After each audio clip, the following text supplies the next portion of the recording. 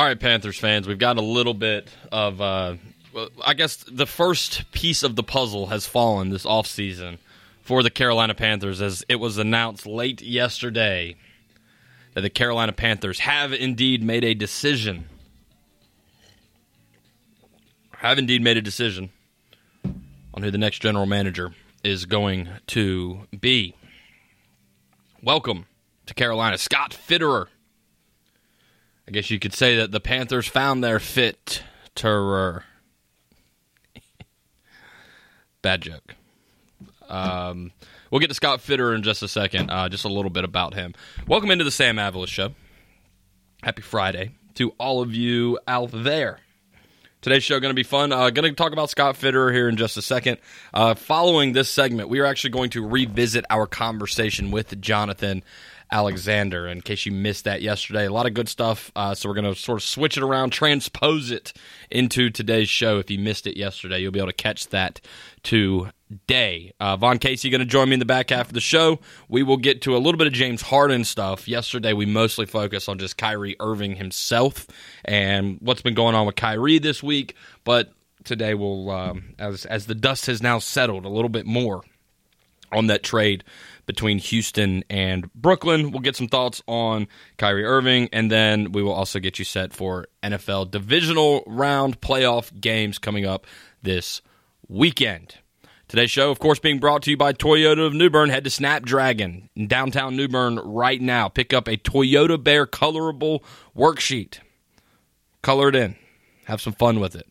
Follow the directions. You can submit it into Toyota, and when you enter, you will be entered to win a $50 gift card to Snapdragon in downtown New Bern. Also, your masterpiece, your work of art, will have an opportunity to potentially be the face of Toyota of New Bern in the month of February. Sorry, I keep having to pause. I've got a massive cup of coffee this afternoon. This week has worn me down. This is like the first full week for me in 2021. Oh, boo-hoo, Sam, first full week. Yeah, whatever, man. I'm a little soft, okay? I'm tired. It's been a long week. I've been sticking with the exercise. Are you guys still sticking with your New Year's resolutions? I literally came to work today in my gym clothes because I'm hitting the gym right after this. That's the kind of motivation I've got this year. I'm going to try to keep it rolling as long as I can because that motivation will quickly run out. But enough about me. Enough about me, Sam. Nobody cares because I'm still fat. I'm just trying to be slightly less fat. Less about me, more about the Carolina Panthers. Scott Fitterer, yes, it was reported yesterday evening.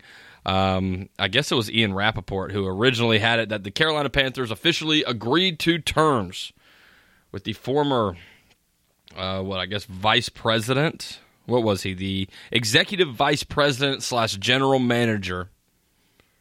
No. What was this dude's title? I don't even really understand it. All right, it's some dude who's basically like an assistant GM in Seattle. Okay? Scott Fitterer.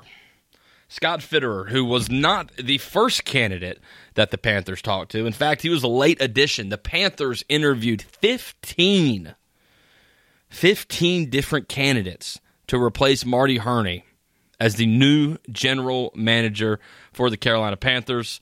One of the last two added to the list was Scott Fitterer. On Thursday night, last night, they officially agreed to terms on a 5-year deal with Scott Fitterer to become the new general manager of the Carolina Panthers. It was in an in-person interview on Wednesday. He made it to the Final Four, and then met with them the second time yesterday, and the guy clearly blew away Dave Tepper and Matt Rule, specifically Matt Rule, and that's important, and I'll tell you why here in just a second. Blew them away, and they made sure that they worked out a deal within the next couple of hours. It was actually interesting the way this was reported yesterday. And the reason we didn't talk about it on yesterday's show is because the original reporting, which came out around 4:30, 5 o'clock yesterday, was that the Carolina Panthers had offered Scott Fitterer the job, that he hadn't taken the job.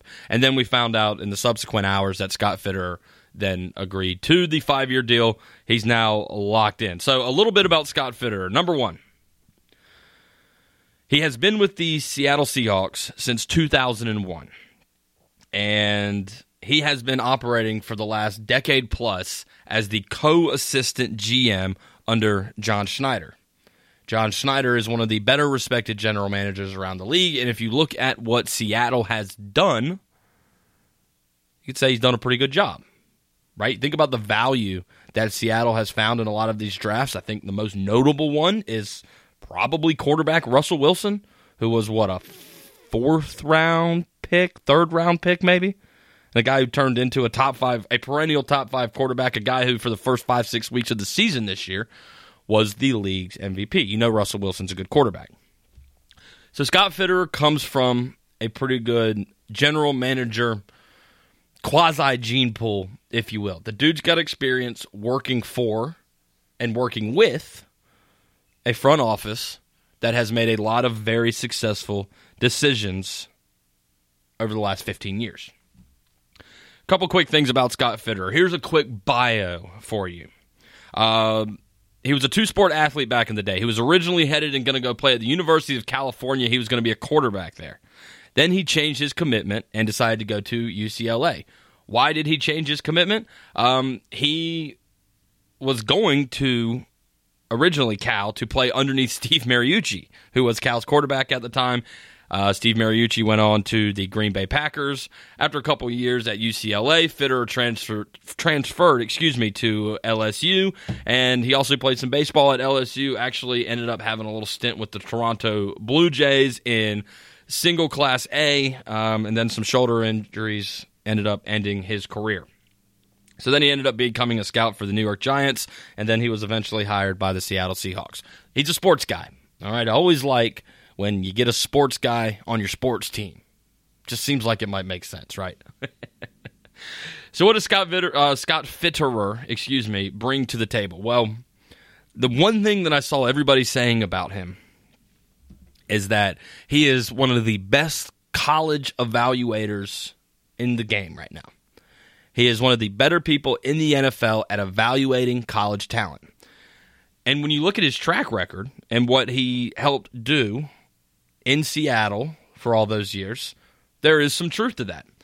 This is a guy who was responsible for drafting Earl Thomas. This is the same guy who was responsible for drafting Richard Sherman, Cam Chancellor, Legion of Boom, right? One of the most fearsome defenses, at least fearsome secondaries, that we've seen in a long time in the NFL.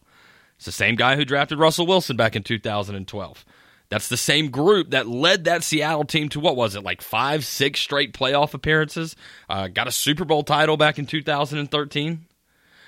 I read a quote from a former colleague of his, and this is from an article by David Bierman, where I was pulling a lot of this information. David Bierman, who is a reporter for ESPN.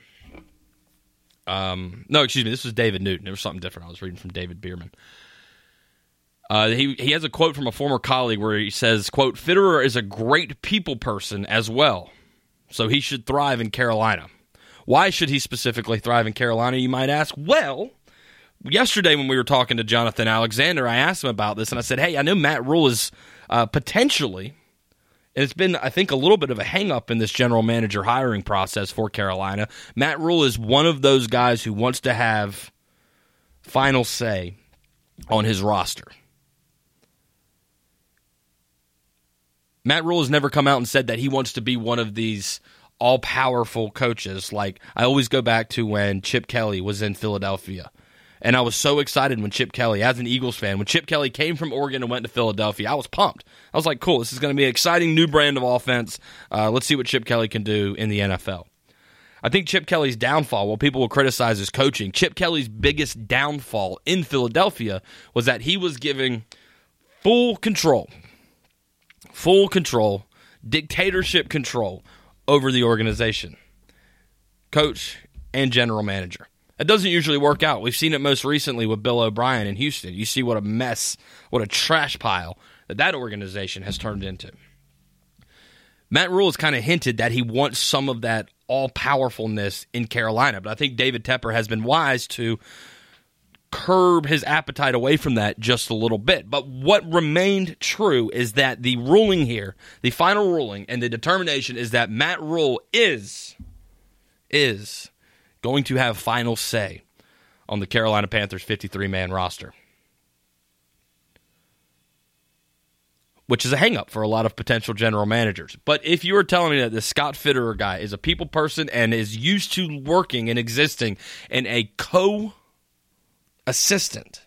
general manager role, co-assistant general manager, that's not even assistant general manager, that's you're sharing assistant general manager with somebody else. You're the co-assistant.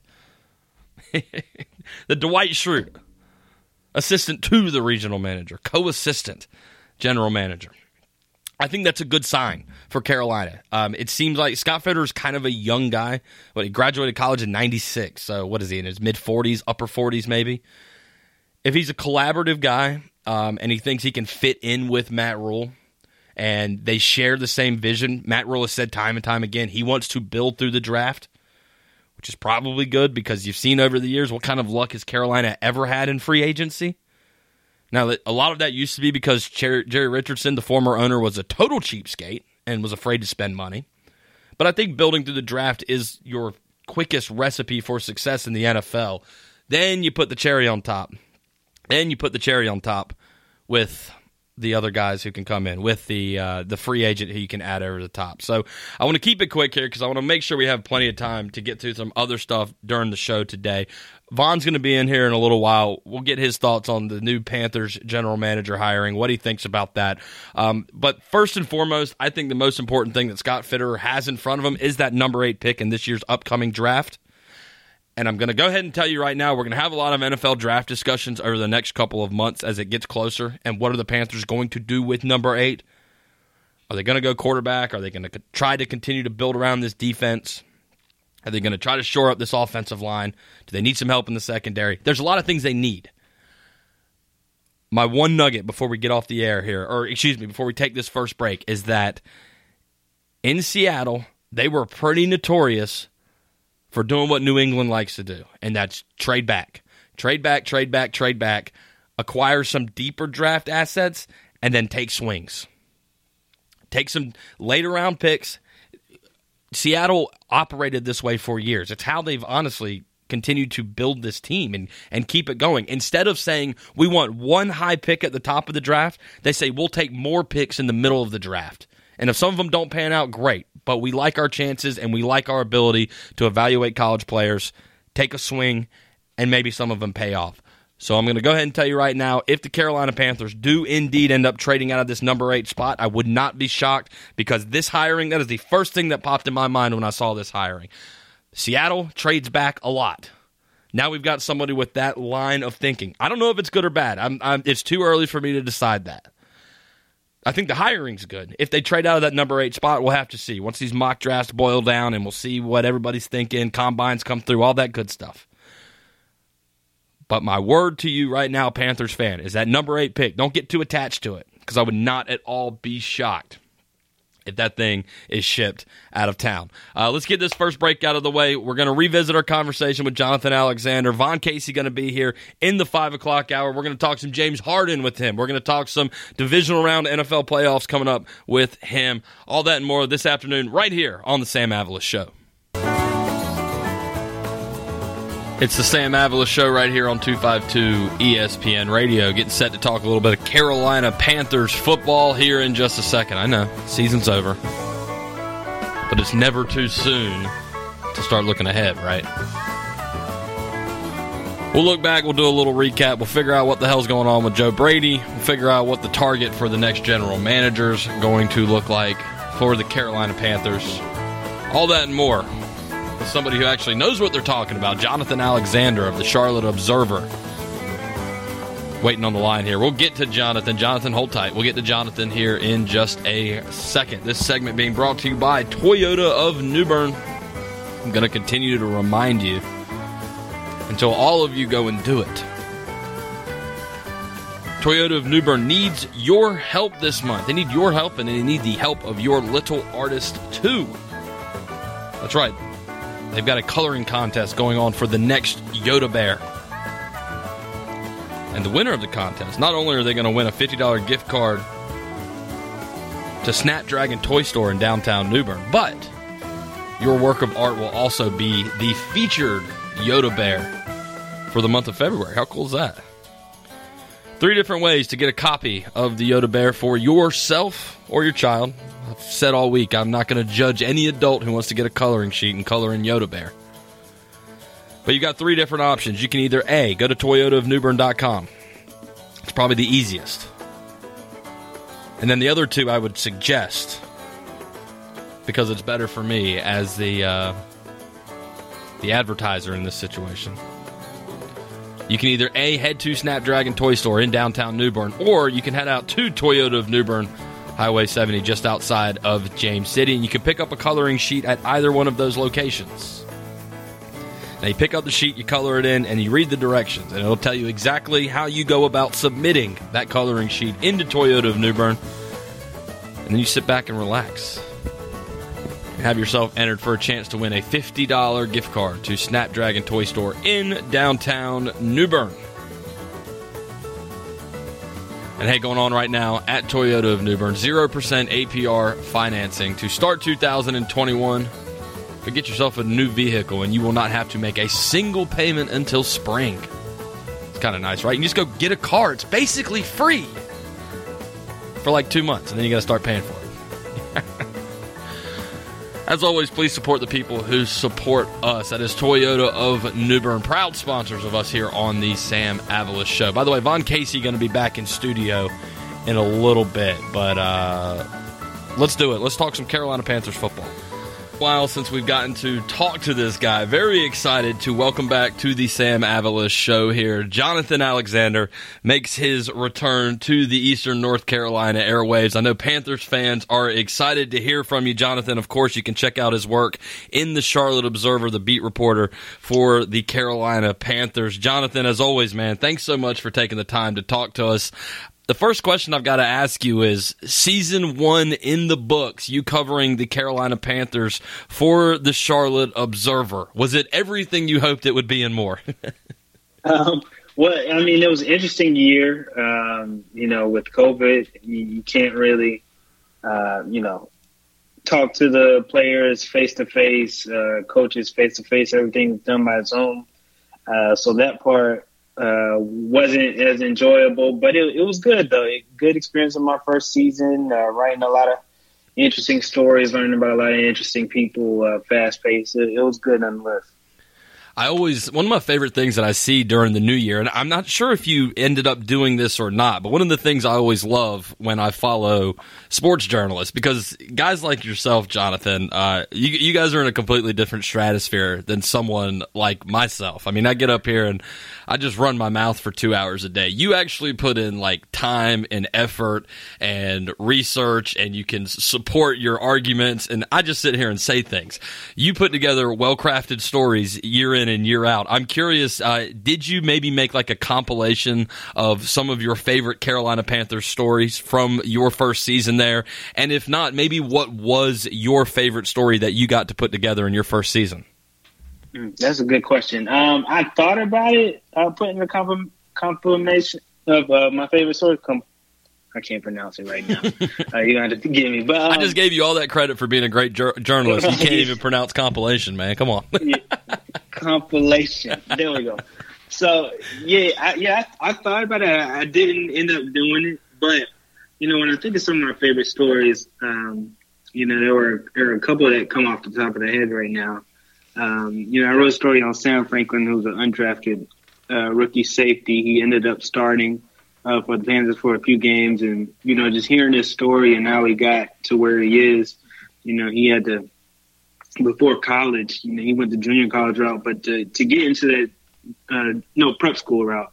But to get to that prep school, he had to work at Outback and Applebee's, and his mom and his godmom helped raise money, and then he got to Temple, finally got to Crazy about Temple, and then became undrafted and finally got on the Panthers. So his journey was just very interesting. That and, learning a lot about Brian Burns and what his love for dancing and, how he became one of the Panthers' best defensive ends. And, he can really break it down. It comes from a family of dancers. So those were a couple of my favorite stories. Yeah, it's interesting. I actually, I think I saw earlier on Twitter, the Panthers today on their Twitter account have been kind of chronicling Brian Burns' season, and what I actually got the privilege to meet him while he was still at Florida State, and got to sit down and do an interview with him. And dude, what a cool guy Brian is. I think. He sat down next to me, and I noticed that on the back of his cell phone, he had a Black Panther case from the Marvel movies. And so I asked him about it, and Jonathan, I kid you not, it was a 15 to 20-minute interview, and we didn't talk about anything but Marvel movies the whole entire time. Like, the dude's got such a huge personality. He's amazing. Yeah. Oh, I mean, Brian Burns is definitely 100% one of my favorite people to talk to, and if you didn't know anything about him, you never know he was only 22 years old. He carries himself like a veteran. But win or lose, Brian Burns is going to be honest with you, and he's going to talk to the media. So I definitely appreciate that about him. He comes from a good family too. That's cool, man. I know Panthers fans are certainly happy to have him. I want to get to some more Carolina Panthers stuff here in just a second, but you're hanging out in Charlotte right now, and for people who aren't sports fans, Charlotte has been getting a little bit of attention on the national media standpoint because of The Bachelor. Now, I don't know if you are a fan of The Bachelor, but Matt James, who is the current Bachelor, I guess the number one contestant, or the apple of everybody's eye on The Bachelor right now. How immersed have you gotten into The Bachelor this year? Matt James played football at Wake Forest. I think he lives in Charlotte. I may be mistaken there. I know he actually attended minicamp for the Carolina Panthers back in 2015. Have you had to get caught up in any of The Bachelor stuff? Do you watch the show? I mean, I don't watch the show, but I can't even lie to you and say that my interest has not been piqued this year because of Matt James. I have not watched the show. I've heard a lot, and I've seen Twitter go buzz about it. Matt James is, very popular. I think, if I'm not mistaken, Matt James actually played middle school ball for North Carolina Central's basketball coach when he was a middle school coach. And Coach Moten, is that right? Yeah. He played for LaBelle Moten in middle school. Wow. Okay. And I went to North Carolina Central, so I'm good friends with LaVelle. So I have that little bit of a connection with him, and then I lived in Raleigh for some time. But I hadn't got a chance to watch it though. But I hear it's good though. That's good though, man. I always get upset. I was following some people during the national championship game, the college championship game on Monday night, and sports reporters I know were tweeting about The Bachelor instead of the game, and I had to shake my head in disbelief. So, you know what? I'm actually relieved to hear that you're not too familiar with it. Jonathan Alexander, the Carolina Panthers beat reporter for the Charlotte Observer, joining us here on the Sam Avalos Show. You can check him out on Twitter at John M. Alexander, putting out all his work all the time, doing great work for the Carolina Panthers. Let's do a quick look back on this year, if you don't mind, Jonathan. Carolina Panthers, I think the Vegas over-under at the beginning of the season was set at 4.5.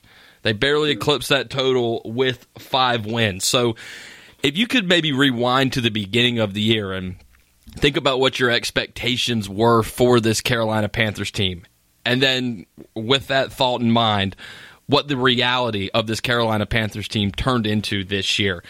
Did you think it was about right for what the Panthers fans should have expected this season? I had predicted them to finish 5-11 at the beginning of the year. At the same time, I thought that the offense was going to have to carry the defense this year because the defense was so young and they had returned only 4 starters. I think all 7 of their defensive draft picks played games this season, and 5 of them started at least 1 game. So, before the season, I thought the defense was going to struggle tremendously, but the defense actually was pretty average, and they performed better than expected. Some of those games, they were really impressive, like against Green Bay in the second half, and in Week 15 against Washington in Week 17. They were really good against the Detroit Lions. They shut them out. It's hard to shut out somebody in the NFL. But the offense was disappointing. You definitely have to factor in the fact that Christian McCaffrey was not there. That's important.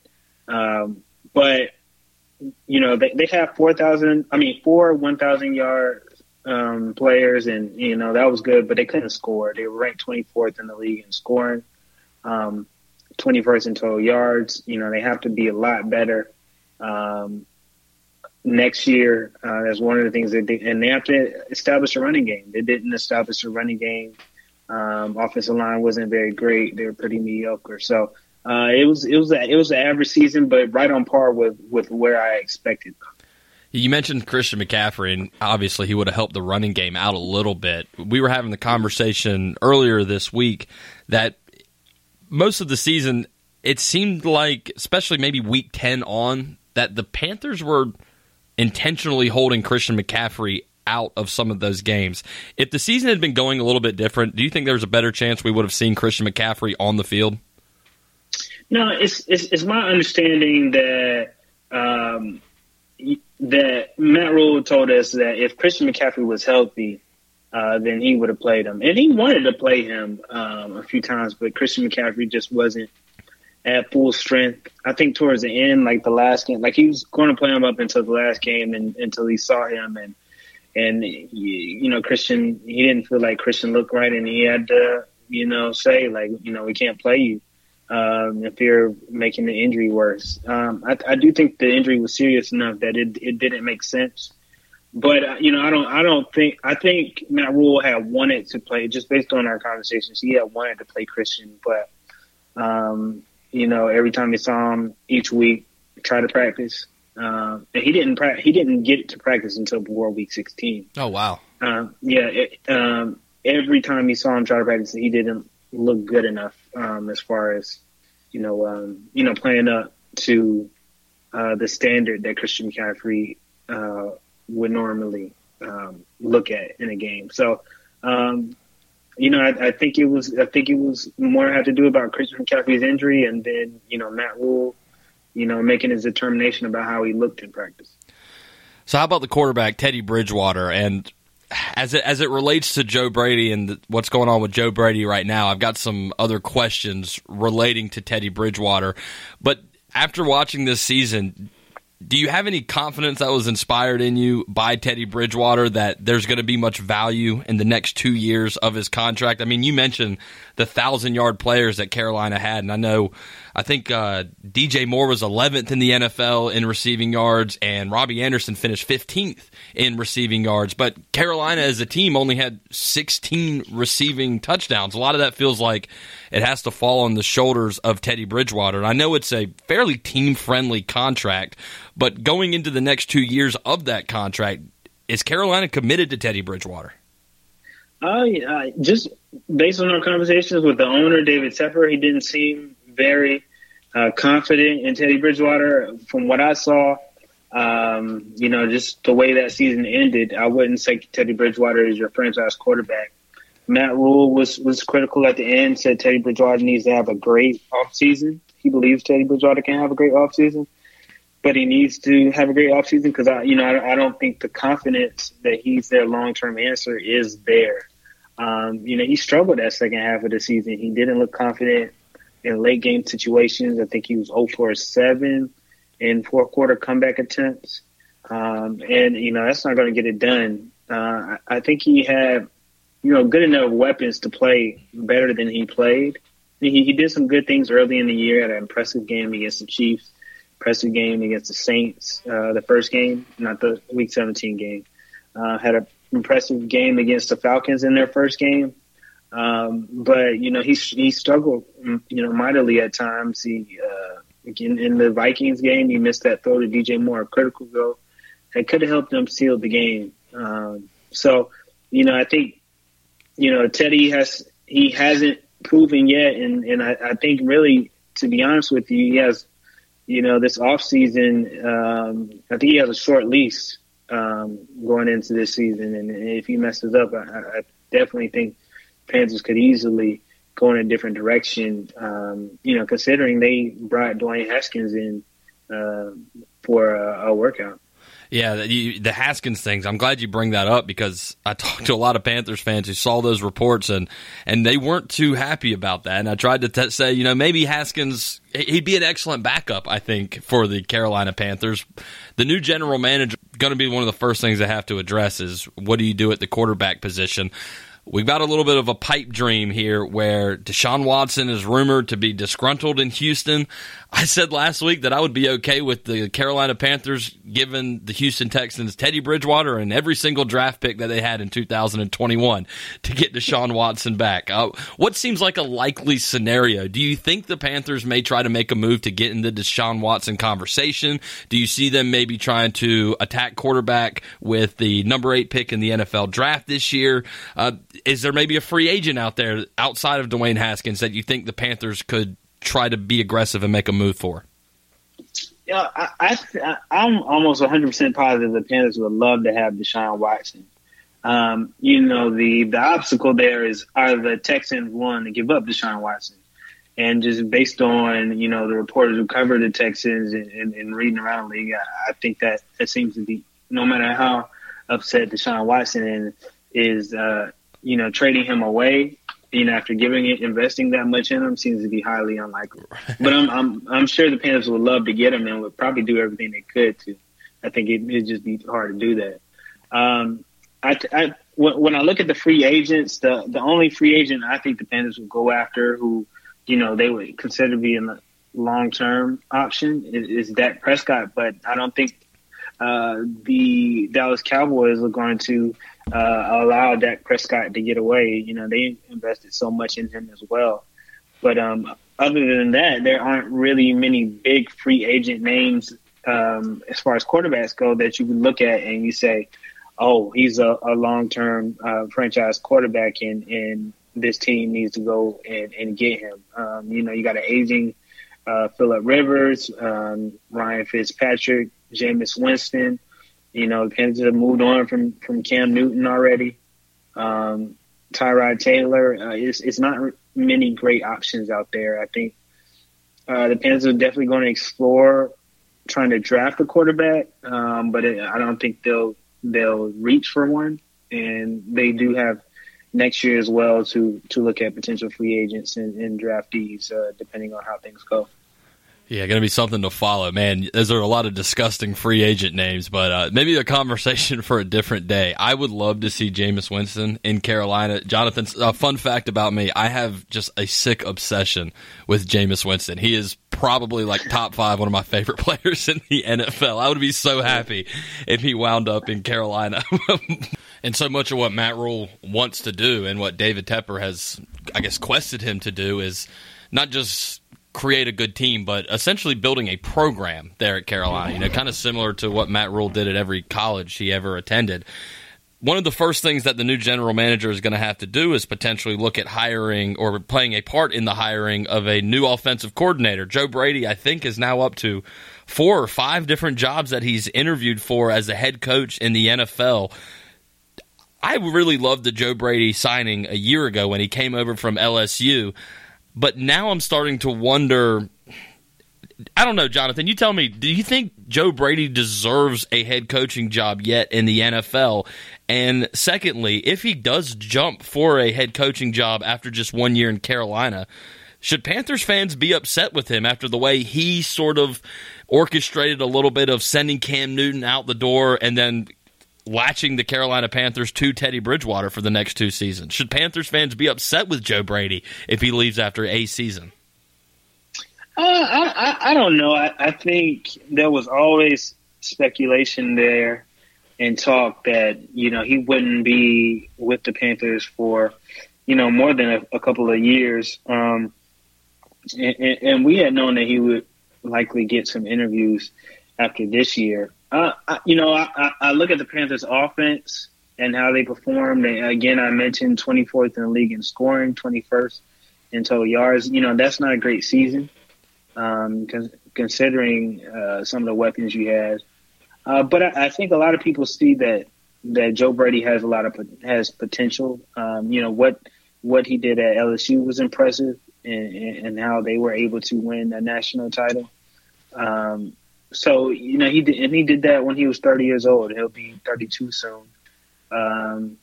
He's 31 now. He'll be 32 soon. So I think they see quite a future in Joe Brady. And right now what you're seeing is a lot of offensive coordinators becoming head coach, and everybody wanting the next Sean McVay, and they kind of see Joe Brady as that. Whether they should be upset with him, I don't think so. Again, we kind of thought all along that Joe Brady wouldn't be here very long, and he wanted to impart his vision on the Panthers offense, and that was the only way he could be successful if he was able to do what he was allowed to do. Jonathan, I always appreciate your time here. You can follow him on Twitter at John M. Alexander. He is the Carolina Panthers beat writer for the Charlotte Observer. One final question for you here, and I'm looking forward to touching base with you throughout the offseason and keep an eye on what the Panthers have going on. We played a game yesterday on the show where we dreamed up a hypothetical situation where the NFL was having an expansion draft, and every current existing team in the NFL could only protect a handful of players who would be unavailable in the expansion draft. So I'm going to put you right on the spot here. If you were in charge of the Carolina Panthers, and I said the NFL expansion draft, here it comes, pick out 5 players that are currently on the Carolina Panthers roster that are protected and have no chance of being picked up to one of these expansion teams. 5 players as they currently exist on the Carolina Panthers rosters. Who would be the 5 guys that you would make sure the Carolina Panthers locked in and no other team could get their sticky fingers on? Definitely Brian Burns would be number 1. That was my number 1, so perfect. I love that. Now I feel smarter. Yeah. Jeremy Chin would be one of those guys for me. Let's see. Definitely Jeremy Chin. Probably Christian McCaffrey next. Let's see, 5 guys. Jeremy Chin, Christian McCaffrey. I like Derek Brown. Mm-hmm. So he'd be 4. And maybe if I had to pick a 5th guy, it'd be Robbie Anderson, because I just like his personality. You take Robbie over DJ, huh? Just for the personality. But if we were going with talent, I'd take DJ. Yeah, there you go. Yeah, Robbie Anderson. What's that bear doing, right? Did he ever figure out who Sir Purr actually was? He said that he never got a chance to meet Sir Purr. He hoped he didn't get COVID. So that's what he told us in the final press conference. Yeah. How about that? For more great work, you can check out the Charlotte Observer, charlotteobserver.com. Carolina Panthers reporter Jonathan Alexander. Jonathan, real quick, final question, if you don't mind. Duke basketball. You spent some time covering Duke basketball.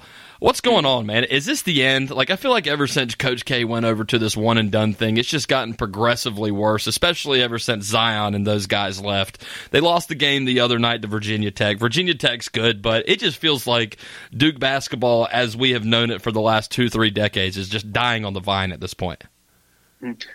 I mean, I haven't watched them consistently this year, but I think I'd be less worried about Duke than I would about Carolina.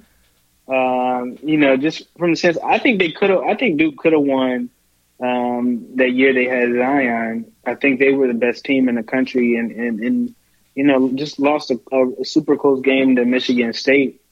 But Coach K, year in, year out, I think when you need to be worried is when these coaches stop getting the best players. And Coach K, year in and year out, continue to get the best players, and at some point it'll click. And I think Duke plays a game that is consistent with how the NBA is going. And I think where Carolina struggles is, they play a game right now where that's not in the direction of the NBA. And you see them use a lot of big men, and there's no coincidence why they had one of their best years when they had some great 3-point shooters.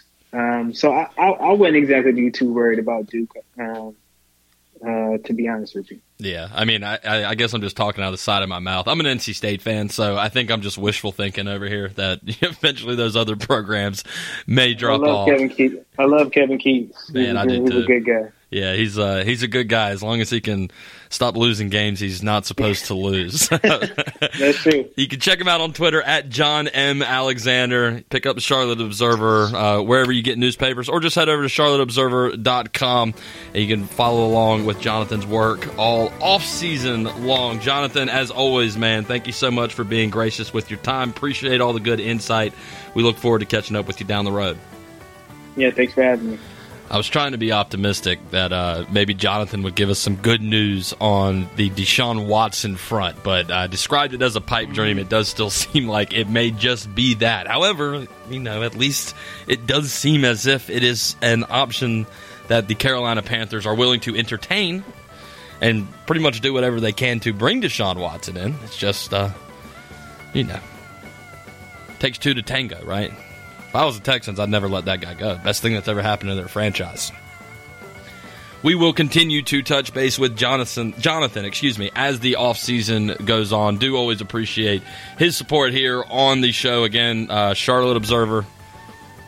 It's his first season, finishing up his first season covering the Carolina Panthers for the Charlotte Observer. Dude's good. Good info. Doesn't watch The Bachelor. Man after my own heart. Big thank you to Jonathan Alexander. If you missed any of it, of course, you can check out the podcast, the Sam Avalos Show podcast, wherever you get your podcast. That'll be posted this afternoon, and you can go back and listen. All right, when we come back, Von Casey back in studio with me. You're listening to the Sam Avalos Show right here on 252 ESPN Radio. The Carolina Panthers hired their new general manager overnight, Scott Fitterer, who was the former co-assistant general manager, not just the assistant general manager, the co-assistant general manager for the Seattle Seahawks. We'll get to a little bit more on that here in just a second. We talked about it a lot off the top of the show. If you missed that and you want to hear it a little bit more, of course, you can always go subscribe to the Sam Avalos Show podcast wherever you get your podcast. This is the Sam Avalos Show. I am Sam Avalos, and very happy now to have Von Casey back hanging out in studio with me today. Von, when you saw this news, it's kind of hard to get excited about a general manager signing. It is. There's not a whole lot of, only time people care about general managers is when they're doing a bad job. Right, exactly. Or doing super elite, but yeah. I think for me, there were a couple of things, just to reiterate some of the stuff we talked about earlier. Number one, this is the guy, he's been in the NFL in this role since 2001. Mm-hmm. Responsible for signing or drafting Earl Thomas, responsible for drafting Richard Sherman, responsible for drafting Cam Chancellor, responsible for drafting Russell Wilson, responsible for drafting DK Metcalf. They say he's a great college talent evaluator. David Tepper also said Marty Herney, the most recent general manager, was a great college talent evaluator. I think he called him the best in the league when David Tepper bought the team. I don't know. I mean, it's just a general manager. I know it's very important. Matt Rule's still going to have the final say over the 53-man roster, but he's coming from a good organization, and I think that at the very minimum, that's something we can be excited about. Yeah, if you're a Panthers fan, it's just a little piece that should work. He seemed to know where talent should go on a team. I think that's more important than being able to evaluate the actual talent. Is, will this fit in on the team? Right. Where does this fit? Because you don't go get Richard Sherman and just be like, all right, we play man. And we expect him to run down the field. The field right, yeah. He's good at zone. That's what he's good at, and that's what we do well. So, yeah, that's Panthers fans. Another little piece. It's another little piece. I was saying earlier, because I know Seattle was kind of notorious for this. The number 8 draft pick that Carolina has this year, very good chance now, I think, that Carolina could trade back out of that pick, because Seattle did a lot of trading back, and then they would sort of stack up those 3rd and 4th rounders and then just try to take a bunch of swings.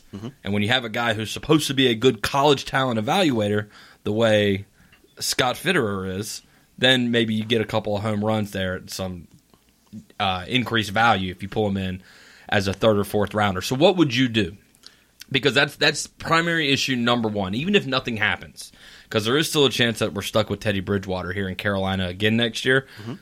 Seems like the resounding sentiment is that most Panthers fans do not want that. Mm-hmm. David Tepper didn't offer any real confidence in Teddy Bridgewater at the end of the year. Matt Rule didn't really offer any supreme confidence in Teddy Bridgewater at the end of the year. Would you try to find a quarterback at number 8? Would you maybe go after that Zach Wilson guy from BYU or that, Carson Wentz 2.0, whatever that kid's name is, coming out of North Dakota State?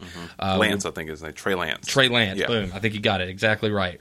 Would you try to do something there? Scott Fitterer is a former quarterback himself. Did play at UCLA. Not really played, but he was a quarterback on the roster. And he's a guy who has some experience drafting quarterbacks, like I said, with Russell Wilson. Would you be comfortable where you sitting now? Would you want to trade back? Would you try to attack quarterback at 8? Would you maybe look in free agency? Would you maybe run with Teddy one more year? Carolina fans, you're probably going to have to run with Teddy one more year. Because I understand those 2 swings that you could take with a Trey Lance. And if Trey Lance is there and you have a 3rd-round pick and you've got a diamond in the rough with Russell Wilson, why not? Right. But it depends on this draft because, like I've been saying, people are saying there's not a lot of, real home runs in this draft. There's some real pieces in this draft to move a team forward. If you're at number 8, depends on how things are shaking out. You never know what happens on draft night. Right. Sometimes it's formulaic and they're just running through picks, and the only reason that it's taking so long is so they can get all the sponsors in. But that's true. But sometimes you really do not know what will happen, and I was not expecting a lot of players to fall. I was not expecting Justin Jefferson's to fall anywhere near CeeDee Lamb, where you CeeDee guys Lamb got to him. fall. I was not expecting that. If you're at number 8 and Devontae Smith is somehow, some weird way, still on the board, go ahead. And I mean, do you go we're going to get rid of this so we can get a quarterback, take a swing on North Dakota State? No, you're not going to. You're probably not going to do that. There are too many chances to make a young, up-and-coming team better at number 8. I don't think they move on from it. I wouldn't move on from it. Yeah, you're right about what this draft's going to look like. Last year, unpredictable. This year, just as unpredictable. The number 1 pick is the only thing we know for sure this year. Yeah. At number 2, the Jets could go. I've seen drafts where they take that Penei Sewell kid out of Oregon. Devontae Smith has climbed up there. Justin Fields is right in that conversation. It's going to be wacky. And those 3 players should be the top 3. Right. And after that, we're talking about players who can come in and start. We're talking about like Patrick Surtain. We're talking the linebacker out. I can't remember his name right now, but there's a bunch of linebackers out there which Carolina would desperately want. I could use one. A linebacker. I just don't know if you take that swing unless he really does see something in like a Trey Lance or a Zach Wilson that can turn the team around immediately. Right. And it's going to depend a lot on, too, what Matt Rule wants, too, because the whole idea here, and I think what's going to ultimately make Scott Fitterer a good fitterer in Carolina. That's good. You made that Fitterer. Is that he and Matt Rule seem to, here from Jump Street, be on the same page that this is a collaborative effort and not so much Fitterer's running the show from the personnel standpoint, and then Matt Rule has to make the pieces fit. It seems like they're going to sort of be working side by side, hand in hand. We just saw last year that the Panthers kind of zigged when we all thought they were going to zag. Isaiah Simmons was on the board. Like, are you kidding me? Panthers fans were licking their chops. I was licking my chops watching the draft live. Could not believe Simmons dropped that far. And they go ahead and skip right over him with everybody else and take Derek Brown instead. Not that didn't ultimately work out, but... So there you go, the Panthers fans. There is your Panthers One news. Thing, go ahead. If he's on the board, which I think he will be, just because of the image of him limping off the field, where does Waddle go? He declared for the draft yesterday officially too. He's probably a first rounder, not as high as 8. Yeah, I think that image of him limping off the field could maybe have him drop to the second. Have him drop to the second, and if you want a home run. And if Waddle is sitting there and you have the receiving core that Carolina has. Mm-hmm. You might be needing to replace Curtis Samuel. And you're like, I can wait a year on a Waddle to get healthy, or wait as long as I need for him to be fully healthy. Right. You may get the pick of the year right there. There could be some value. Could be some value in this year's draft. And I was looking at the I've got the list here. I was looking at the free agents available at the quarterback position this year. If you're Carolina, and I'm with you. As much as I don't want to see Teddy Bridgewater on the field anymore in Carolina, it might be the best of a bad situation because people love the BYU kid. People love the North Dakota State kid. I don't really have an opinion on either of them because I'm not going to sit here and lie to you and say that I've watched a whole hell of a lot of BYU or North Dakota State football this year. Watch no BYU. I've seen some of the North Dakota State kid. Yeah. He looks really, really good. Right. But, I've seen Twitter opinions. Yeah, there are a lot of those. But yeah, exactly. Yeah, a lot of those. Carolina has plenty of other problems that are much more glaring than the quarterback position. Just kind of stay in water with Teddy Bridgewater right now. But here's some of the free agents that are out there.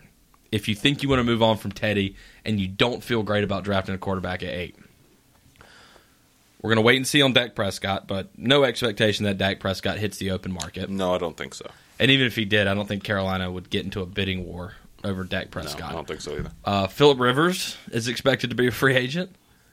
Jacoby Brissett expected to be a free agent. Trubisky expected to be a free agent. Please don't do that to us. Oh, Ryan Fitzpatrick could, I think, join his 10th team. Beautiful. 10th team in his I'll NFL take the Hall career. of Famer. Tyrod Taylor will be out there. A.J. McCarron, Andy Dalton, Colt McCoy, Nathan Peterman, Matt Barkley. So you can see it's a very ugly, gross, disgusting kind of list. It's a very backup quarterback-y list. Makes Teddy Bridgewater sound a little bit better. Teams have won a lot more games with a lot worse quarterbacks than Teddy Bridgewater. Right. Joe Flacco won a Super Bowl. Come on. I mean, come on. Joe Flacco. Now, he did throw like 13 touchdowns and 0 interceptions in that playoff run. But Joe Flacco really did get a Super Bowl, and Matt Ryan didn't. Arguably, Matt Ryan was the better of those two when they came out. Oh, and had the way better career and was always the better quarterback. Yeah, and he got a Super Bowl. I know, and you can't even. That's not to have a Joe Flacco rewind conversation to 2009, 2010 here, whenever it was.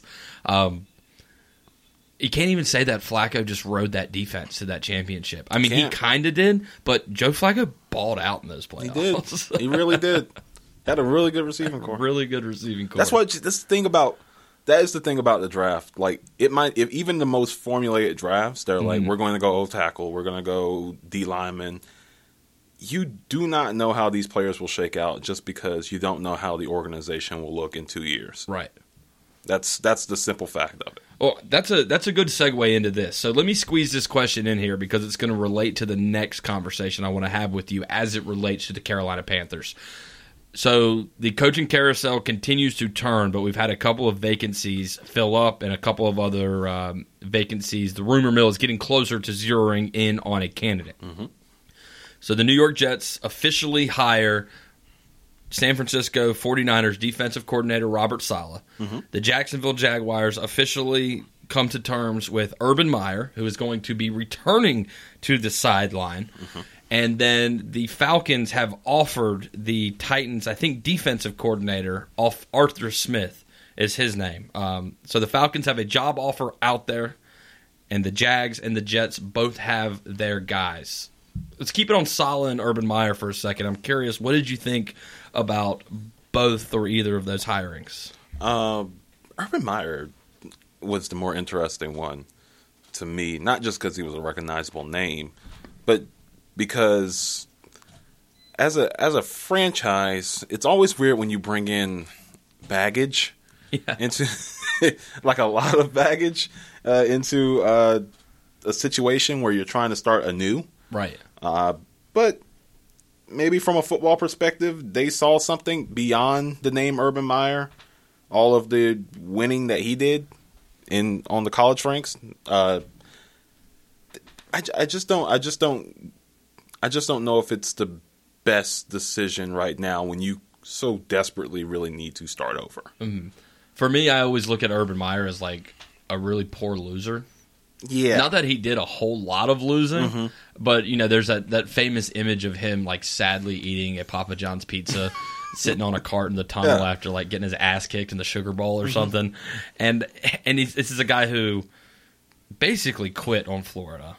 And then we found out after the fact it's like he may have been running away from some troubles. He was running a pretty dirty program down there. There's a lot of weird stuff that sort of trickled out after Urban Meyer left Florida. And then, again, basically just quit on Ohio State. When I saw the Urban Meyer thing, I'm not saying it can't work. But you're talking about starting over. Jacksonville's trying to start over here. I would be concerned that Urban Meyer would get 2-3 years into building something and then decide he didn't want to do it anymore. I'm always confused at the guy who steps away from the media job, the sweet, cushy media job, and goes back into the coaching world. And I know these football coaches, they're sick when it comes to like the competition addiction that they have. John Gruden, to me, was always the best example of this. This dude was making something like, $10 million a year. He was the highest paid employee at ESPN when he was in the Monday Night Football booth. And took that sweet job where 16 nights a year you get to fly around the country and hang out and call a football game. Yeah. And make hella money. Yeah. And he said, no, I'm going to go be a coach of the Raiders instead and take on all that workload. You could see it on if you go back and watch like any of the stuff from that last year that he was actually on, he was itching.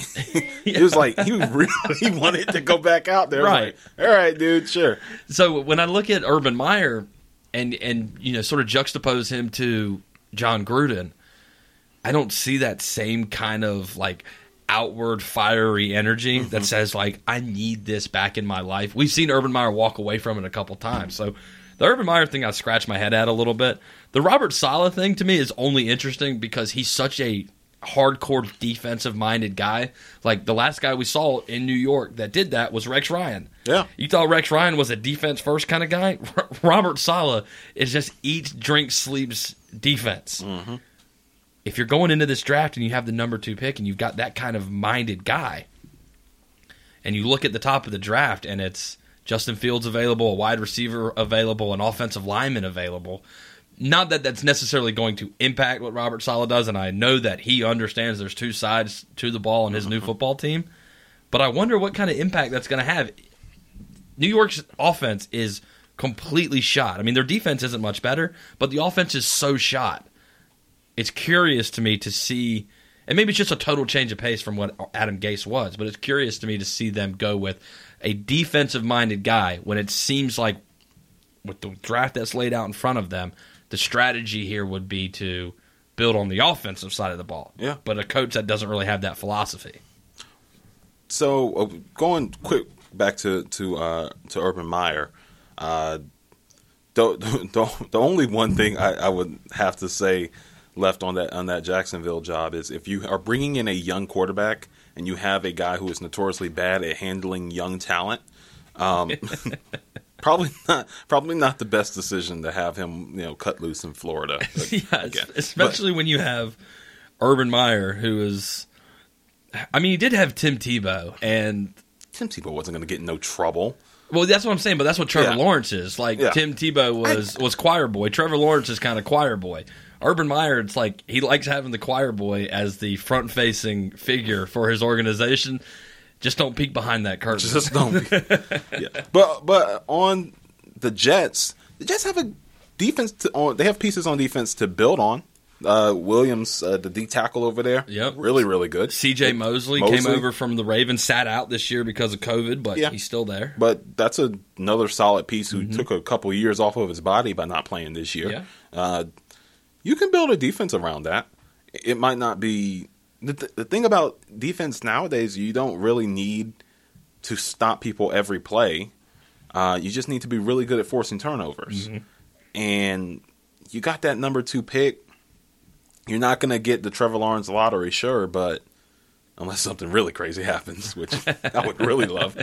If is there? Are you saying are you trying to manifest into the world some possibility that Urban Meyer does not take Trevor Lawrence? I do not think there is a possibility that Urban Meyer does not take Trevor Lawrence. However, if Urban Meyer does not take Trevor Lawrence, how long does he keep his job? Oh, he's gone. He's gone before the second round of the draft. He's gone before the second round of the draft. Okay. But on the Jets, the Jets have a defense. On defense now, they have pieces on defense to build on. Williams, the D tackle over there, really, really good. C.J. Mosley came over from the Ravens, sat out this year because of COVID. But that's another solid piece who took a couple years off of his body by not playing this year. Yeah. probably not the best decision to have him cut loose in Florida. That would be great. Right. If Urban Meyer. It's all just one big convoluted troll job. Oh, that would be beautiful. That would be really. It's never going to happen. It'll never happen. This will never happen. That. But absolutely that would love be that. beautiful. Yeah. But the Jets have a pretty good defense that you saw play pretty well throughout the year. Mm-hmm. They were able to. I'll never understand how they weren't able to keep Jamal Adams in the building. I guess he just didn't want to be there because he was like, I'm sick of losing. Sick of losing. Yeah. But you got to give the rest of the team. You can't let your best player walk out, who really cared about that team. Jamal Adams doesn't seem like the type of guy who just gives up. Right. He seemed like he really cared about the team. He just didn't want to waste his career. That Makes sense. that can't be the message for the rest of the locker room. Is that the best player left and didn't want to waste his career and was fine getting knocked in the first round of the playoffs. Right. The Jets really just have to, and this is going to sound like an oversimplified, cliche version of things, but they really have to just do a complete overhaul of the organization from top to bottom. And I don't know if looking at it, that starting on defense isn't the worst way to do it. Promoting a tough defense, actually having an identity, right? Other than being the Jets, who we predicted would go 2-14, and then they went 2-14. Yeah, that shouldn't happen. At least surprise us a bit. Yeah. So Robert Saleh has his work cut out for him. A great hire. He was one of those guys when the Eagles fired Doug Peterson. I guess we're a week removed from that now. Mm-hmm. I said if there's two guys that you don't even have to worry about bringing in for an interview, just call them and say, "What do you want?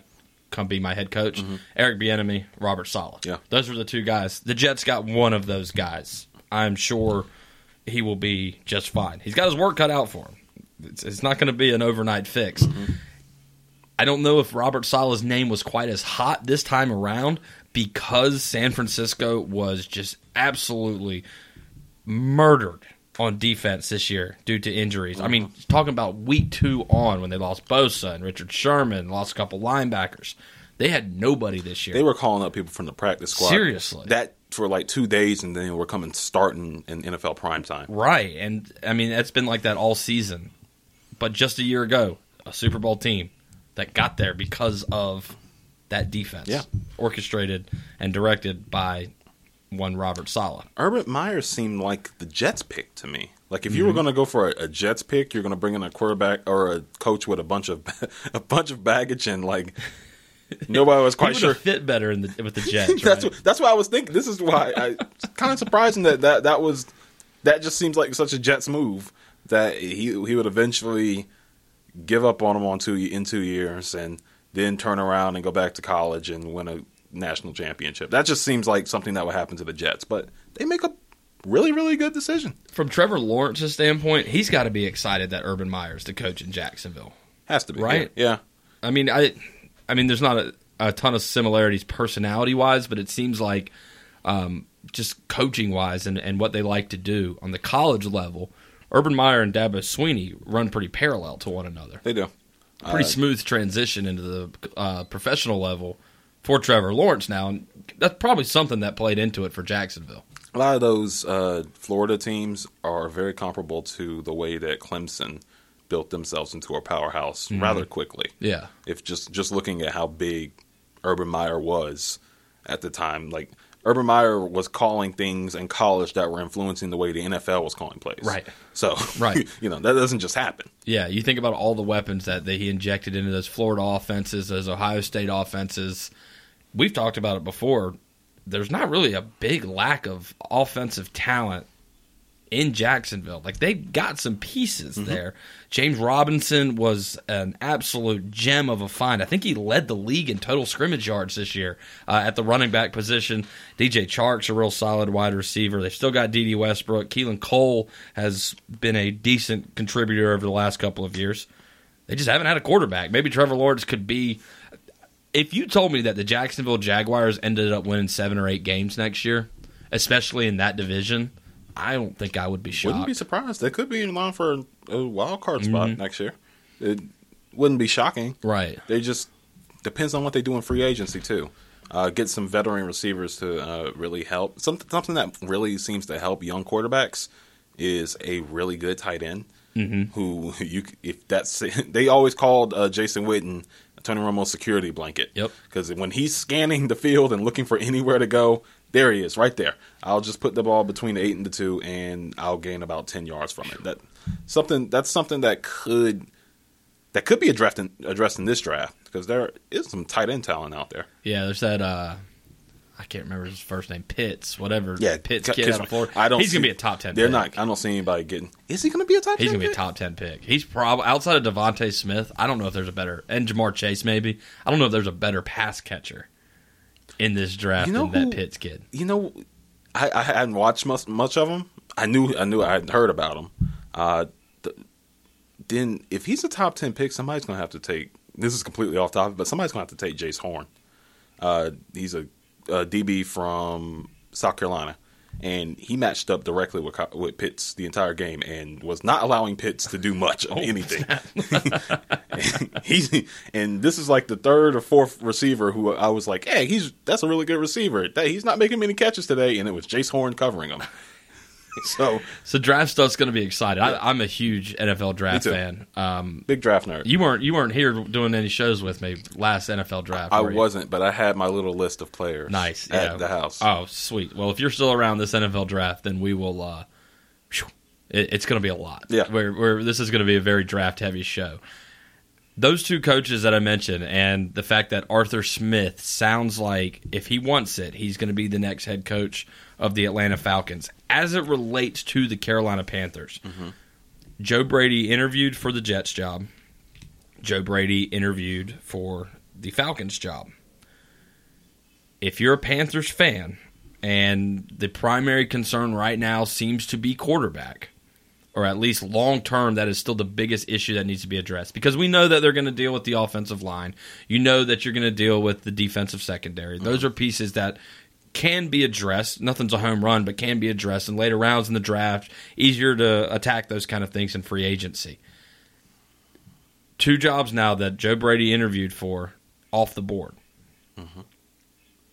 Do you want to see Joe Brady leave at this point? Because I think I'm leaning to, as much as I want Joe Brady to stick around long term in Carolina, if he's getting these kind of head coaching interviews, and he's got like 6 or 7 now. The Eagles interviewed him. The Texans interviewed him. I can't remember who else interviewed him. But if he's already getting these kind of requests, dude's 31, 32 years old. He's going to be out the door in the next 2 or 3 years if it's not this year. If you're going to try to start over with a young quarterback, would you rather see Joe Brady go ahead and get out of town now so you don't have to deal with offensive coordinator turnover so early in a young QB's career? I think it would depend on if you are planning on moving on from Bridgewater this year. If Brady's not gone this year, you're saying like even if you had a young guy, but he was sitting behind Teddy Bridgewater. Oh, then it doesn't matter. If Teddy Bridgewater is starting and he's taking reps with the first team, and Brady doesn't go anywhere, keep him around. Right. But just to be good this year, at least. But whenever Joe Brady is going out that door, which if not this year will be next year probably, you're going to be moving on from Teddy Bridgewater. And hopefully you don't come to a point later in the year where you're going to have to bench Teddy Bridgewater and put in the young QB. But that means it's a bad season. That means the season's kind of lost. I don't think Panthers fans, we expected the 4 or 5, maybe 6 wins this year, ended up with 5. Next year, that expectation is going to jump to 7, 8, 9, somewhere in that range. If Teddy Bridgewater is getting benched, that means it hasn't been a good year. Yeah, which is not unreasonable, unless it's just because they took a swing on Trey Lance, and he's lighting the world on fire in practice. Right. Which, could be, or Zach Wilson, one of those two, or even Justin Fields. Everybody talks about Justin Fields being the nebulous 2 pick, but we don't really know where he'll get picked. I could see him falling to 8. I wouldn't take him at 2.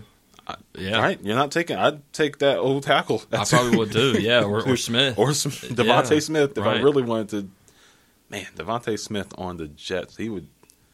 The Jets might be actually onto something. It could save Sam Darnold's career. It could. Sam Darnold throw that ball to him every time. Anyway, the thing is, you're at pick number 8, and you have the chance to take a quarterback I think that all depends on what Joe Brady's going to do. So if you're the organization, you got to talk to him.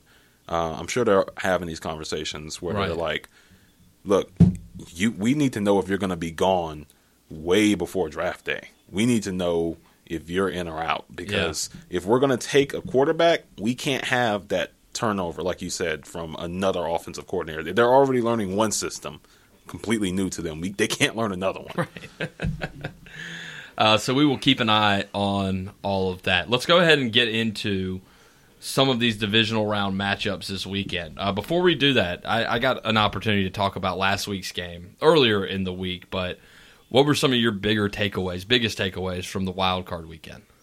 Did you watch the Nickelodeon feed at all? I watched a little bit of it. My brother had it on. He was super excited about it. Yeah. One, Alvin Kamara is the league MVP.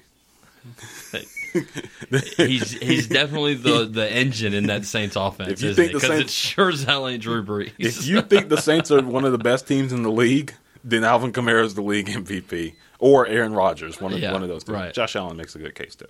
But another takeaway, the Bills are just a good football team. Are you losing hope in the Bills? Because the Colts are a good football team. The Colts are a good football team. I thought the Colts, and this weekend's going to be similar too. The Bills really just have had a tough draw of it, I think, in the playoffs so far. I was really rooting for the Steelers on Sunday night because I thought the Steelers would be a great matchup for the Buffalo Bills, who both of us selected as our Super Bowl champions this year, with an asterisk because we didn't want to be the people who just picked the Chiefs because the Chiefs are just a layup. Because that's not fun. Not fun. The Chiefs are that good, right? Where if they storm for the next 3 years and win 3 straight Super Bowls, nobody's going to be shocked. Right. It's like if you used to pick the Warriors to win the championship. Yeah, come on. Why are you picking? We're going to go on a little bit of a win. You're going to pick a Warriors, Cavaliers playoff run? Come on. Yeah. What a shock. But right. I thought the Colts were a tough matchup because they're really good at just running the football, playing great defense, and keeping the ball out of Josh Allen's hands. I think of it as a positive that they're a good football team. Yeah. That's when I say they're a good football team, that's enough. That's really enough. Playing solid football and not making crucial mistakes, because this is the game where Josh Allen makes the mistake. Right. Everything leading up to this would have been, okay, yeah, nice regular season run. He throws a late interception. He blacks out, throws a late interception, game over. Didn't do it. Right. Did not do it. Yeah. They're a good football team, and good football teams win Super Bowls sometimes. Right. Teams worse than them win Super Bowls. The Giants. We're not as solid as the Bills are right now. The thing is, I have more faith in the Bills. I have a little bit more faith in the Bills, and I think they're going to be taking on a really tough challenge, which I'm not sure how no one saw coming, simply because they're the Browns. We get a Browns-Bills playoff matchup that actually seems like it might be a good football game. What a weird year. But, yeah, that's a big takeaway. Other takeaway, speaking of the Browns, is it's Bills-Ravens. Ravens are taking them on. Browns-Chiefs. Yeah. Yeah, so the thing about the Browns that I was able to see was they're not just a team built on the pass rush. They can actually hold up a bit in coverage. And they're getting Denzel Ward back this week. They are. Yeah. That sounds kind of crazy when you see how many points the Steelers were able to score, but a lot of that came from the Steelers being in a situation where they had to completely change how they played offense from how they played the rest of the year. They were able to change up, and when you're a team and you make the team that you're playing against completely change their strategy, you've done something right. Yeah. Yeah, and I think I think it was ended up being 37 points that Pittsburgh put up in that game. I sort of accredit a lot of that to people call it garbage time points. Yeah. I call it trash time. Yeah, it's the same thing. And it's at the end of the game, just kind of filling it up. So let's look into these games this weekend. We'll go right in order here. We can just tiptoe around all of these. First one tomorrow, 4:35 kickoff. The LA Rams versus the Green Bay Packers. John Wolford is officially ruled out I don't even know why that was newsworthy, but they felt the need to tell us that John Walford was out and Jared Goff will be starting. Goff did not look good last week. Did not look good at all. I would have thought if Jared Goff put on that performance, that's exactly why I picked Seattle. Right. Because it was the most surprising. Goff's completed something like 9 passes. I was expecting Seattle to actually, stop Goff, which means that they can put up enough points to beat the Rams. They could not. They could not do a thing. Turns out the Rams, with 2 of the best players in the NFL, have a really good defense. Who would have thought? Even so, the best quarterback this year, who has been getting no attention, is Aaron Rodgers. It's kind of weird to say that nobody's talking about Aaron Rodgers. Leads the league in touchdown passes. Yeah. Probably going to win the MVP. And exactly to your point, nobody's really talked about Aaron Rodgers. Very weird to say that, because Aaron Rodgers is a darling. Like, he's like, if you were going to talk about most consistently talked about quarterbacks, it's probably Aaron Rodgers. Haven't heard anything this year, and he's thrown the most touchdowns. And I think he can do it to this Rams defense, which, despite the fact they were able to hold up last week, the Packers are able to take advantage of spots that the Seattle Seahawks were not. Yeah.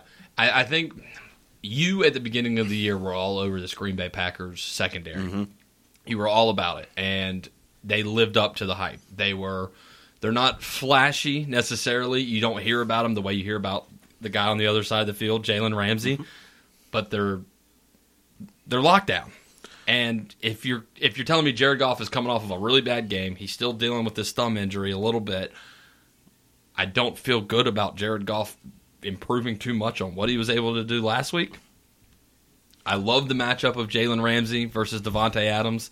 Jalen Ramsey has done something like receivers targeted when Jalen Ramsey has been on them this year. He's given up something like under 400 total yards receiving so far this year. In 2 matchups in the regular season against DK Metcalf, he allowed 1 reception for 11 yards. Last week, and DK Metcalf, one of the best receivers in the game right now. Last week, even though Metcalf had almost 100 yards and 2 touchdowns, when Jalen Ramsey was on him, he only had 3 catches for 33 total yards. Mm-hmm. Jalen Ramsey's going to be shadowing Devontae Adams all game long. Aaron Donald is going to blow everything up in the middle. We'll see if Matt LaFleur can scheme something up to where Aaron Jones, who is a terrific running back, can get free. I'm excited to watch this game because this is going to be a Aaron Rodgers has to improvise game. And when Aaron Rodgers has to improvise, he's the best in the business. This is all about scheming. Mm-hmm. This is really going to come down to scheming and, like you said, Aaron Rodgers improvising. How can you make those 2 things mesh? Because you have to get your players in position to be open and hope that Aaron Rodgers sees them when they're open. Mm-hmm. You're not going to beat Jalen Ramsey with a slant. That's not about to happen. You're not going to beat him with anything basic. And you have one of the best route runners that we've seen. I don't think it's inappropriate to say since Jerry Rice, like in Devontae Adams, at least this year. Sticky hands. He can get around anybody, and Jalen Ramsey can guard anybody. So it's up to the coordinator to figure out how to get that ball to him. And when Aaron Rodgers is on the run, as I feel like he will be, because Aaron Donald doesn't seem to be slowing down anytime soon. Right. He kind of just, those big creature things that just are just arms. Aaron Donald? Yeah, Aaron Donald. Yeah. I think they're the Geo man from Pokemon. Geodude from Pokemon. Yeah. Uh-huh. That's Aaron Donald. He's just a rock with arms that throws himself at people. So when he is chasing down Aaron Rodgers, I don't know how you scheme to improvise, but they're going to have to do that. They're going to have to scheme for Aaron Rodgers to improvise. They're going to put in here, go ahead, vamp. Do something, because the last thing you want to see is Aaron Donald, too many Aarons, putting Aaron Rodgers in the ground too many times. Right. So that's the first game of the weekend. The Packers are a 6.5-point favorite, I believe. Oh, no, Kansas City's a 10-point favorite. We'll get to that game in a little bit. Second biggest line of the weekend, Aaron Rodgers, probably the league MVP, 48 touchdown passes this year. 18 of those went to Devontae Adams. He's just different, man. Right. Could be more of the same. The night game Saturday night is the game I'm most excited about this weekend. Ravens versus Bills. Bills at home. They started allowing fans back in Ralph Wilson Stadium.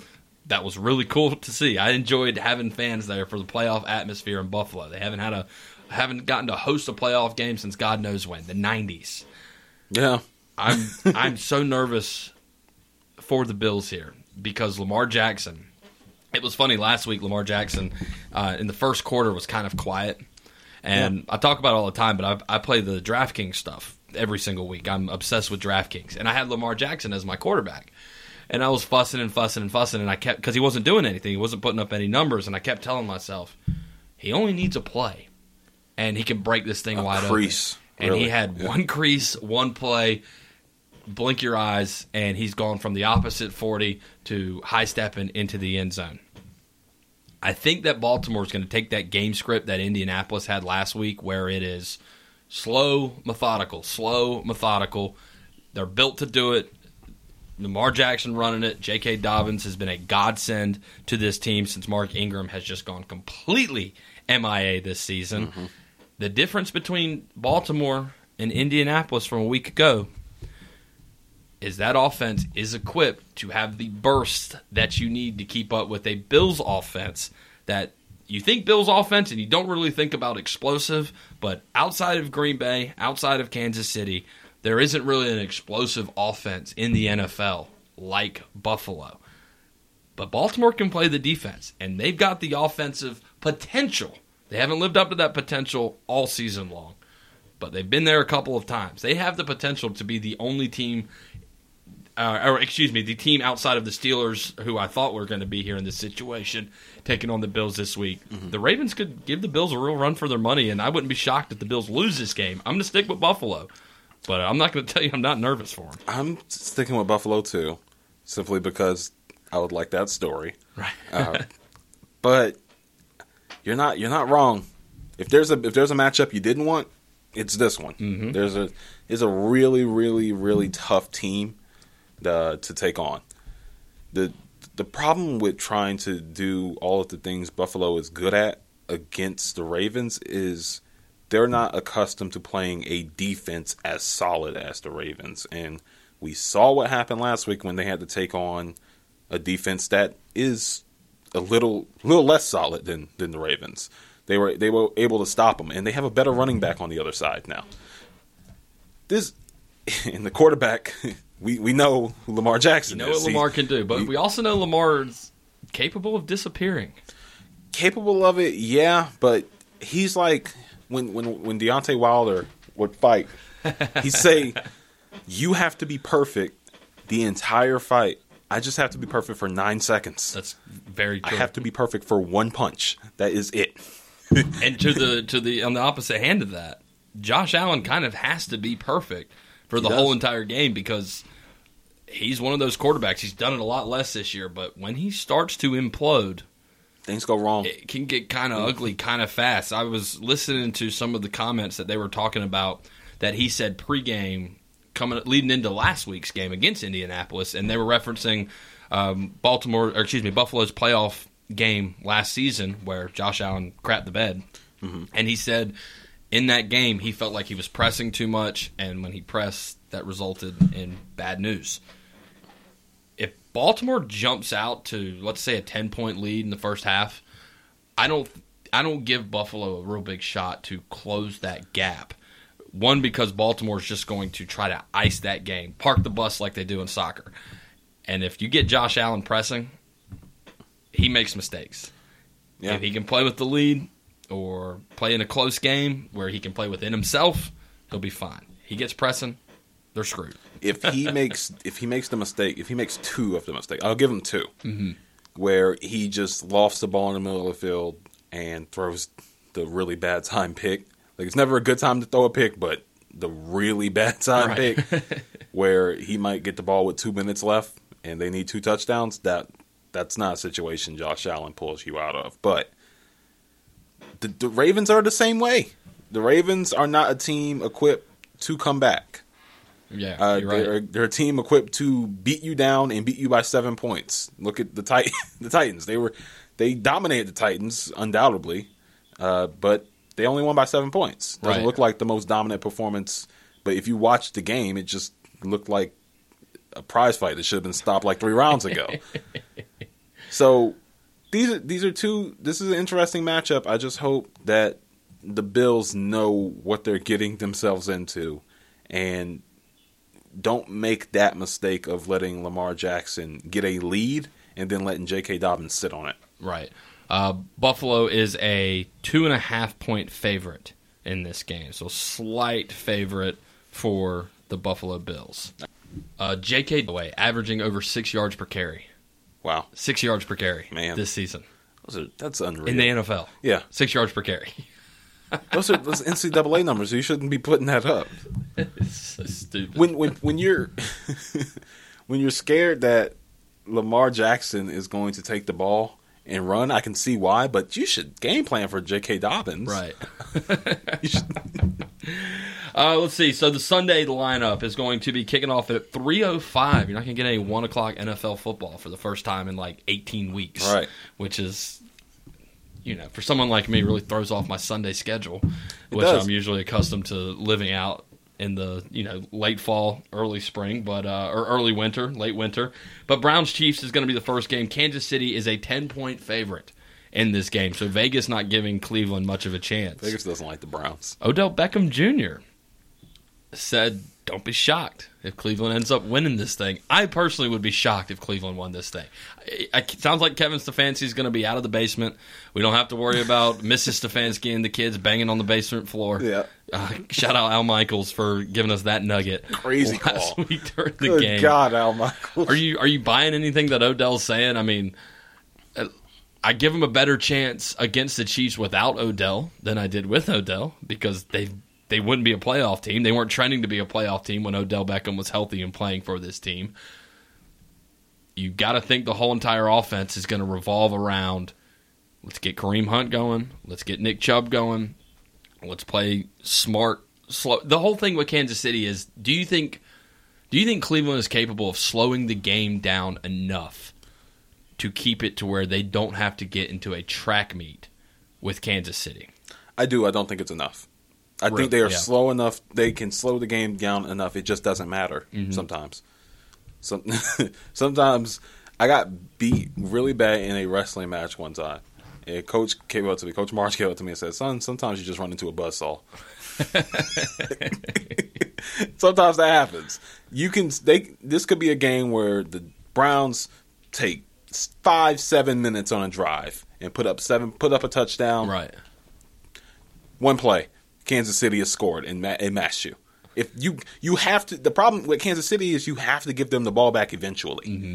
Like, you can keep the ball for as long as possible, theoretically. Right. Eventually, you're going to have to give them the ball back, and they're going to make you pay for it. They're going to make you pay. And you waste your own time because you're going to need that time to catch up with how many touchdowns they can score on you. And that's the problem with Cleveland because Cleveland is methodical. Yeah. They're a team that utilizes the tight ends a lot. They're a team that utilizes 2 different running backs. And their best pass catcher is Jarvis Landry, who's notorious for averaging like 3 yards a catch. Now, that's a little different since he's gone to Cleveland than it was in Miami, but Jarvis Landry's still kind of the same player. But you make a good point. They're going to have the ball a lot in this game. If you're going to look at the time of possession in this game, at the end of it, and it could be a 70-30 split in favor of Cleveland. Could be. But it's because Kansas City only needs 2 or 3 minutes. Give them 2 or 3 minutes, and they've gone 70 yards and scored a touchdown. Cleveland will take that same 4-play, 70-yard drive for a touchdown, and they could turn it into 12 plays over 8.5 minutes. If they do that, I think they have to play perfect. They do. And it's not the worst shot in the world to say that we're going to do that as much as we can and hope we have the ball last and get a field goal. Not a bad way to beat somebody who can just do whatever they want on offense. I think Cleveland has to stop Kansas City at least twice to be able to win this game. And you think about that, you stop them twice, and that means that's your window of opportunity. Yeah. It's just +2 possessions. Can you make that difference in +2 possessions? You have to. Yeah. You can't settle for a field goal on those 2 possessions. If you are able to make them punt, you have to take advantage. Now, would if the Browns pull it out, would I be shocked? No, because I think the Browns are a good football team. I'm not expecting it. Though. No. Cleveland's defense has been kind of suspect this year, also especially on the back end. We mentioned they will be getting Denzel Ward back, who's probably their top corner. He's expected back this week. But their whole defensive strategy this year, and it's not a bad one, is set Myles Garrett loose and hope he can force some turnovers. Mm-hmm. But Kansas City's going to be ready for that. That's a very smart coach there in Andy Reid. That's a very smart quarterback, obviously. Who has dealt with Patrick situations Mahomes. like that before, where you just have an absolute monster on the sideline. He played twice a year against Michael Strahan. I mean, you're going to force Patrick Mahomes out of the pocket, and he's going to be rolling, and he's going to be running. I don't know if I want to do that against Patrick. Patrick Mahomes is incredible when he gets outside of the pocket. Do you really want to force him? Do you really want to see how good your coverage is against that Kansas City team? Go ahead and let things start break down in the secondary, and let's see how well that works out. Something ridiculous will happen. As good as Aaron Rodgers has been this year with 48 touchdowns, Patrick Mahomes is right there with 40. Yeah, he could have had more. They just haven't needed him to. That's been the thing. They are the team this year. They are elite NBA status, where those elite NBA teams, they kind of coast through the regular season because they're just gearing up for the playoffs. That's what Kansas City is. And the moment I realized how scared we should be of Kansas City was when Patrick Mahomes threw 3 picks, and they won the game anyway. It wasn't even a question of if they would win the game at the end of the game. Right. And he threw 3 picks. If your all-star quarterback throws 3 picks, you say, "Oh, we took that loss on the chin." They won pretty easily.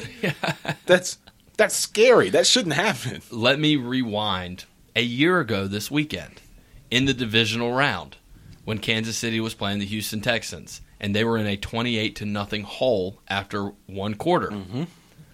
That was in the divisional round. They were down 28-0. They ended up winning the Super Bowl.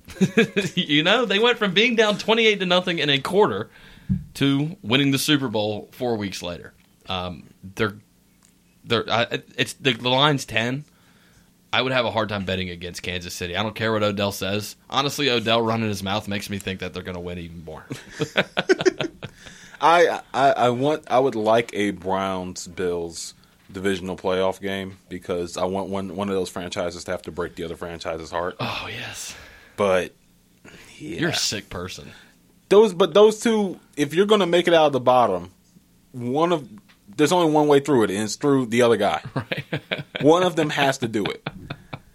One of them has to do it. So 10 points in favor. Might not have the chance. Patrick Mahomes looks pretty poised to just put up 300 yards. I guess you've got to just cross your fingers and hope that it's the whole rest versus rust thing. Where, hey, Kansas City had a week off. They kind of had 2 weeks off because they didn't really play a whole lot of their starters in week 17. Yeah, but they had 16 weeks off. That's true. They didn't do it. They weren't even trying this year. Let's see. The final game of the evening, it's 6:40, an early kick Sunday evening for Sunday Night Football. I think this game's actually going to be broadcasted on the History Channel. Tom Brady versus Drew Brees. 42 versus 43 years old. That is not my joke. Tom Brady tweeted out a graphic of the two of them the other day with both of them look like Santa Claus, and I couldn't tell if it was Photoshop or not. Could not at all. Drew Brees, his birthday's today. Friday today. Oh. He turned 42 years old today. Tom Brady is 43 years old. They are in an NFL playoff game against one another. We are going to see some old man arms in this game. Some passes that are just ducked over the middle of the field that no one picks off. Who do you want to win? I'm not even going to ask you to break down. I think these teams match up pretty well. Yeah. Better offense, I'll give the nod to Tampa Bay. Much better defense, I give the nod to New Orleans. Mm-hmm. You talked about Kamara earlier. The strength of this Saints team is their defense and Alvin Kamara. Drew Brees is a secondary piece on this New Orleans team. Mm-hmm. But just from a legacy perspective, because you and I haven't even really gotten too much into your feelings on Tom Brady because he's kind of a mercurial character in NFL legacies. Who do you just want to see win this game? Do you want Brady to make another run and this time without Belichick? Or do you want to see Brees walk off as just the beloved son of the NFL?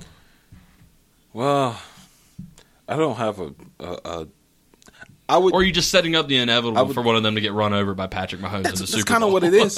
That's kind of what it is. I could think of it as a legacy game. Sure. I just don't know which one of these teams I would want to see in a playoff game, right? Or in a Super Bowl.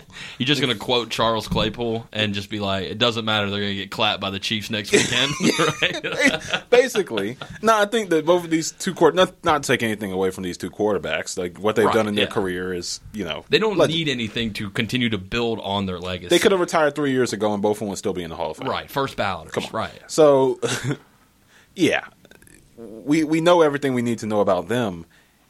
I'm thinking more about the pieces I would like to see leading up to the Super Bowl and what they would do. So seeing what Alvin Kamara would do in a Super Bowl would be fun.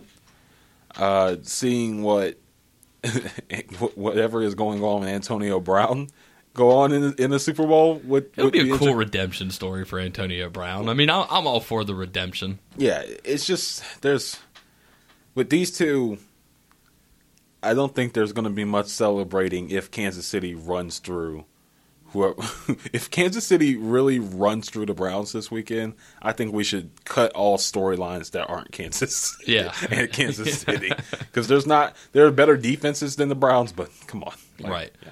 But I'm excited to see whose old man arm gives out first. If Tom Brady loses this game, he's got another year left on his deal. I think it's either a player option or a team option. Somebody can opt out of this contract the final season. Mm-hmm. Bruce Arians, I don't think he's in any danger of losing his job. Don't think so either. How big? I mean, is this a bust? Is this a failed experiment in Tampa Bay if they don't at least make it to the Super Bowl? No, not at all. I think they. You think they run it back if they lose this? Why not? He looks a lot better than he did at the end of the. He'll turn 44 in the middle of the season next year. It doesn't seem to matter. It just doesn't. HGH will do that. Yeah. it just doesn't seem to matter because he looked like he should have retired at the end of that Patriots year. Yeah. When he threw that pick. Yeah. I was like, that should be the last play of Tom Brady's career because he looks bad. He's looked pretty good this year. He's looked okay. He's looked fine. That's because he's been throwing to Mike Evans instead of Gunnar Olszewski. Run it back. run it back. I mean, if you are Tampa Bay, you're Bruce Arians, I would want to say you have an opportunity to get something out of this draft coming up. And who better, if you want to go find a young quarterback who you feel like could be the future of the franchise, maybe move up for a piece or two. You have pieces that you can trade. Mm-hmm. You have pieces in spades that you could trade for a first-round pick. If you want to move up and get one of those quarterbacks like a Trey Lance or Zach Wilson, it doesn't hurt to have a year learning under Tom Brady. No. Yeah, no, that wouldn't hurt. New Orleans, interestingly, to me, is a 3-point favorite in this game. Some of that's probably because of the home field advantage. Usually when they bake these lines, home field advantage is usually worth 3 points is how they usually score that out or grade that out. I think if Tampa Bay loses this, it's blown up. Maybe even Bruce Arians himself. I know Todd Bowles has been interviewing for a couple of different coaching jobs. Bruce Arians is old. Like I mean, not old. That you can't be old and be an NFL coach. And he's one of these coaches who's never won a Super Bowl, so he's probably still hunting that. But you don't think he would be in it I wouldn't be in it to just build a totally new quarterback. I would just feel so bad running out there with Tom Brady one more year. If you come up short, especially, I mean, we'll have to see how Brady looks this weekend. But if he looks old, like he did in those playoffs last year you're talking about, then I would be real disinterested in saying, let's try this one more time. Here, Tom, age one more year. Yeah, because it's just the fall and the drop off just becomes more and more precipitous as you go on. Yeah, and you don't want to. I don't think you want to see it. Like you don't want to go out there and then you're like, oh yeah, there it is. Yeah, right. You don't want to start the season next year and be like, we have made a massive mistake. Yikes! But then again, if you have the quarterback of the future on the team, set whoever will be coaching next up for some type of run because you have it there. Right. Whoever is going to be throwing the ball after Tom Brady in a Tampa Bay uniform seems to have all of the weapons available to them possible. Mike Evans and Chris Godwin are going to be around for a while. That's a good start. Sounds Good perfectly place to start. fine to me if I was starting a team. All right, so I'm going to go Packers. I am going to go Buccaneers. Okay. The toughest game for me to pick is Bills-Ravens. I'm going to go Bills just because I'm going to stick with my pick. I thought they were going to be playing the Steelers this weekend. The Browns screwed that up for me. And then I'm going to go Chiefs over Browns. I actually did pick the Browns to beat the Steelers. Nice. Yeah. So we picked them in here. I did. I did have Browns over Steelers, so I'm still gonna go Bills. Okay. I mean, still gonna go Chiefs. You're right. That seems pretty obvious to me. But maybe they'll know something I don't. Saints, because I think Kamara is Alvin Kamara for a reason. And for the last game, I have to go Packers. Yeah. There you go. Well, that's going to do it for us here on the Sam Avila Show. Hey, a big thank you to Toyota of New Bern for sponsoring this hour straight, commercial-free, Friday edition NFL Divisional Round Preview. How about that? Von Casey, you can check him out on Twitter at VONK252. That's Vonk, VONK252. I'm Sam Aviles. Of course, you can find me on Twitter at Sam Aviles. If you missed any of the show, you can always check it out on the Sam Aviles Show podcast, wherever you get your podcasts. We're going to have to push some NBA discussions to next week, which is good because the season's starting to ramp up a little bit as long as it doesn't get postponed due to some COVID reasons or delayed for a little bit. They've been talking about that potentially. But guys, that's it. Enjoy the football this weekend. NC State game got canceled tomorrow. I'm very sad. They might have finally had an opportunity to get a win over Georgia Tech. But that's canceled. We'll see you back here Monday, 4 o'clock on the Sam Aviles Show.